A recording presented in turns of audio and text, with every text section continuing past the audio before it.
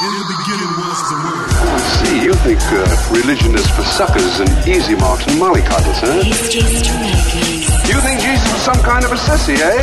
Jesus had guts. Every choice that you are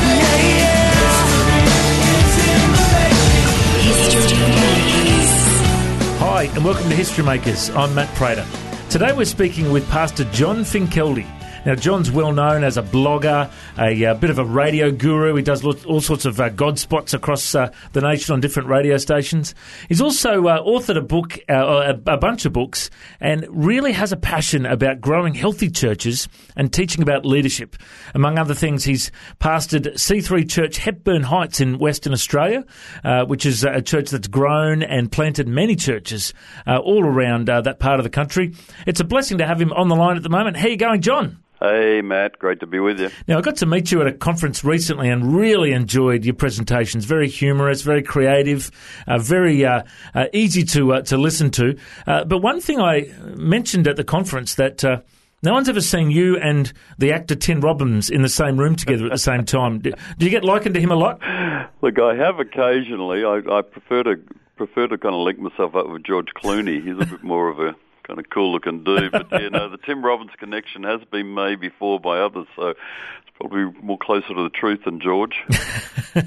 Now, it's wonderful to connect with you today, and I'd like to just find out a little bit about your life story before we talk a bit more about leadership. So tell us a bit about what was your upbringing like, and how did you come to Christ? Yeah, born and bred in Perth, and had a really wonderful childhood, really.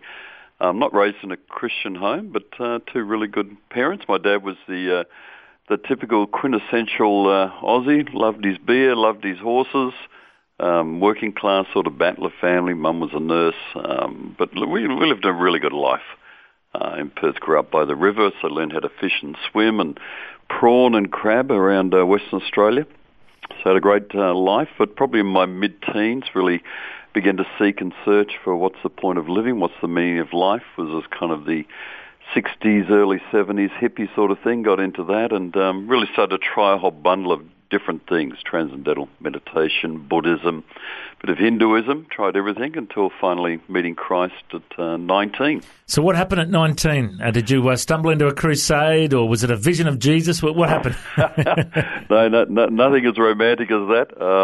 Some of my friends came to Christ. One of my best friends, kind of were six of us, bunch of us were living in a house in the suburban part of Perth, and one by one, people in the house started to give their life to Christ, and so that kind of raised all sorts of questions and arguments. I eventually decided to leave Perth, so I hitchhiked to Melbourne, caught a plane to New Zealand, and within 2 weeks of landing in Auckland, I was in a church on a Monday night giving my life to Christ, kind of taken there by a Maori guy, Tat Ramika, who I never knew anyone else in New Zealand, just rocked up in New Zealand, thought, can't find God in Perth, so I'll go and look for him in New Zealand. Sure enough, he was there. The land of New Zealand, hey? Yeah, that's it, totally. And I actually heard you share the story where you honoured this guy that led you to the Lord. Do you just want to share a bit about this bloke? Yeah, it was pretty amazing. He discipled me for the first 4 or 5 months of my Christian journey. He's just a great man. He's going to Bible college in this little apostolic church in Otara in Auckland. And then we lost contact with each other for 35 years, 36 years, and I was speaking at a conference 2009 in New Zealand and just threw it out there. Anyone happened to know Tat Ramika, this guy led me to the Lord, and guy on the front row threw his hand in the air and made contact then with Tat on the phone, and then a year later in 2010 actually got to meet him, and quite an amazing reconnection with him. And he brought all his family and local community together and got me to preach to them. And it was quite an overwhelming, surreal moment that here we are, 37 years later after him leading me to Christ, actually reconnecting to meet one another again. And for him to realize, all those years had gone past, he hadn't know what happened to me or where I'd ended up or anything. And it was a great chance to honour him and say to his family and his community and to him, look, Tat, all the fruit that's come out of my life is your fruit, because without you I wouldn't have come to know the Lord, and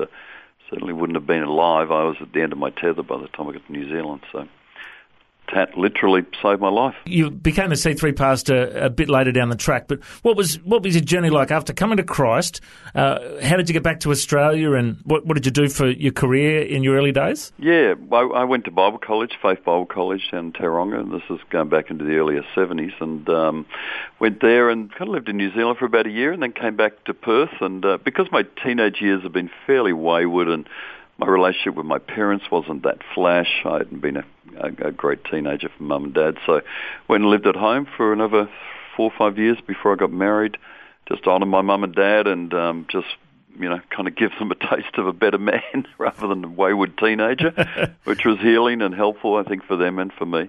Then ended up in the church that we ultimately pastored, met Diane in the youth group, had a variety of jobs, kind of just worked around. I'd never gone to university, and so just worked around, eventually worked in the government, federal government for 5 years in the Treasury Department. But went into ministry, met Diane in youth group, who kind of, it was kind of rejection at first sight from her. She didn't like me. Yeah.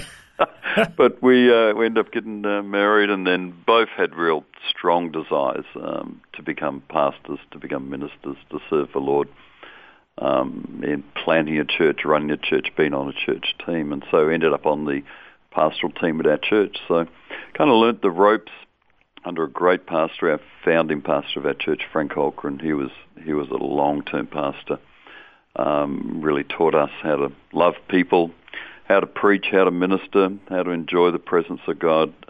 He was a great teacher in all sorts of realms of pastoring, and served him on his team for 10 years and then became senior pastor for the last 20 years of our church. So 20 years as a senior pastor, and I know your church grew to, what, about 1,000 people? Is that about the size yet? Yeah. And then you've planted a number of churches. Tell us about that experience. Yeah, it was interesting where the church planting sort of passions came from.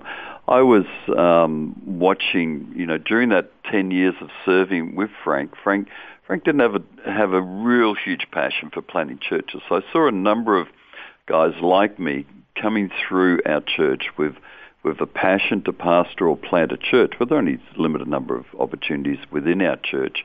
And I could see these guys hankering to do something but having no outlet. And so when I became senior pastor, we set a goal to really just start planting churches, and we ended up planting a new church every 3 years during the last 20 years. And it really came out of seeing guys frustrated and not having an outlet. And I thought, we've got to do something intentional and strategic about this and make room for guys to get trained, come up, and not just stall somewhere waiting to actually plant them out. So we kind of got better at it.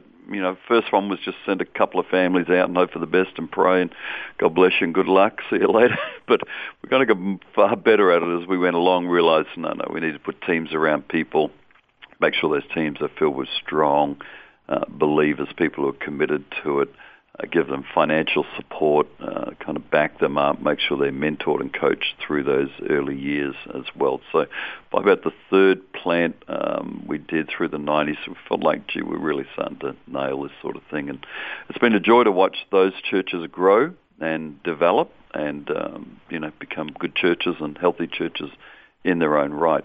Probably developing people is probably one of our, for Di and I, probably one of our deeper passions in ministry. Now, I just really was so blessed to hear you speak at this conference recently about, leadership and mentoring and serving. And I actually heard your wife share a message about serving, and she talked about how you dressed up one time at church, dressed up like a tennis guy, and you hit tennis balls out into the crowd and talked about serving. Tell us about that message.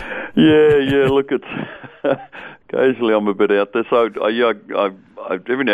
pretty well every year we do a bit of a recruitment drive to encourage people, look, don't just come and consume, be a contributor in our church. And so one year I put on the tennis gear and everyone unfortunately had to look at my lily white legs up there on the platform with the tennis ball. And I was a bit crazy. I actually used real tennis balls. I should have used those little plastic golf practice balls, but I was hitting tennis balls out into the crowd, and kind of no one died, fortunately.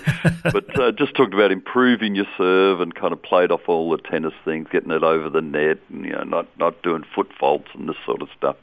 I think occasionally, especially when you're pastoring, we handed our church over earlier this year, but you're pastoring there 30 years. It's hard to keep things fresh, and especially on on kind of topics that people are familiar with, like serving or volunteering in the church. So I think you do have to switch it up, be a bit innovative, be a bit creative, or just be scary with lily white legs to kind of, if you put those legs away, Pastor, we'll serve. Okay, now, good. We've got it done. Now, I do love how you do use humour a lot in your messages, and you're creative in the way you present the gospel, which is such an important thing these days because people have a very short attention span. Yeah.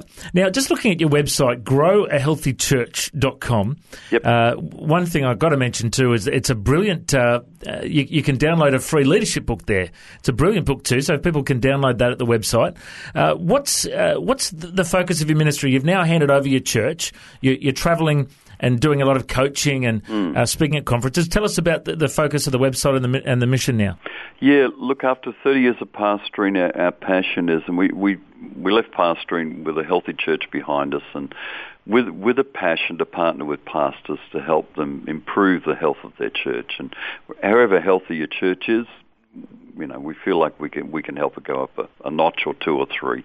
And our passion has probably been over the years, especially the last 10, 15 years of developing leaders, developing pastors, developing people. So we're turning that passion into, I guess, a full-time approach by coming alongside pastors, doing some consulting with them, coming to their church for 4 days, have a look at all their church, and then I guess sit down with a warm heart, cool heads, fresh eyes, and say, look, here's a few things you could kind of improve in your church. Here's a few things you could tweak.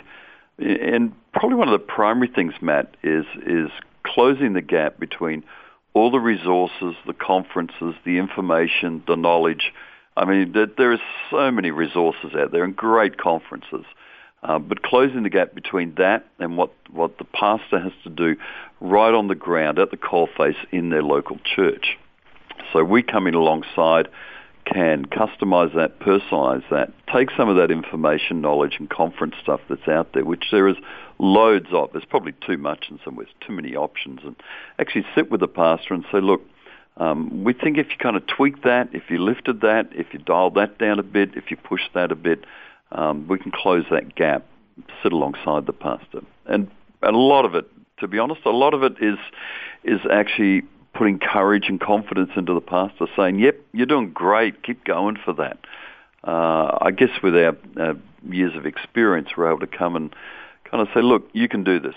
You can get through any scenario. Don, I've been through all sorts of valleys in those 30 years, as you do in life, and to be able to put some courage and confidence into pastors, it's more than just a hard-nosed consult expertise approach. It is bringing our heart for pastors into play when we help them out. You're listening to History Makers, and today we're speaking with John Finkeldy from growinghealthychurches.com. Well, it certainly sounds like you've got the gift of encouragement. You're a real exhorter, and you're really able to bless and stand alongside a lot of pastors. And it's certainly a good website, growahealthychurch.com. Now, John, before we go, one thing I always like to ask in History Makers is to find out, you know, what is the gospel? You know, there are some people listening to this right now that have heard your testimony. They've heard about how you were wayward in your teens and then you had this encounter with Christ, but they mightn't understand what the gospel is. Would you share with our listeners, what is the gospel and how do people respond to it? Yeah, Matt, really good question. And I'd have to relate back to when I was 19. And at 19, and this is not everyone's story, but it was certainly my story, is that I had a deep hunger for discovering the meaning of life. Why am I on the planet? Why am I created in this space and time? What's the purpose? And when I found Christ, the significant thing, there were two significant things I found. When I put my faith in Christ, believing that he died for me on the cross, he rose again on the third day, that I might have forgiveness of sins and eternal life.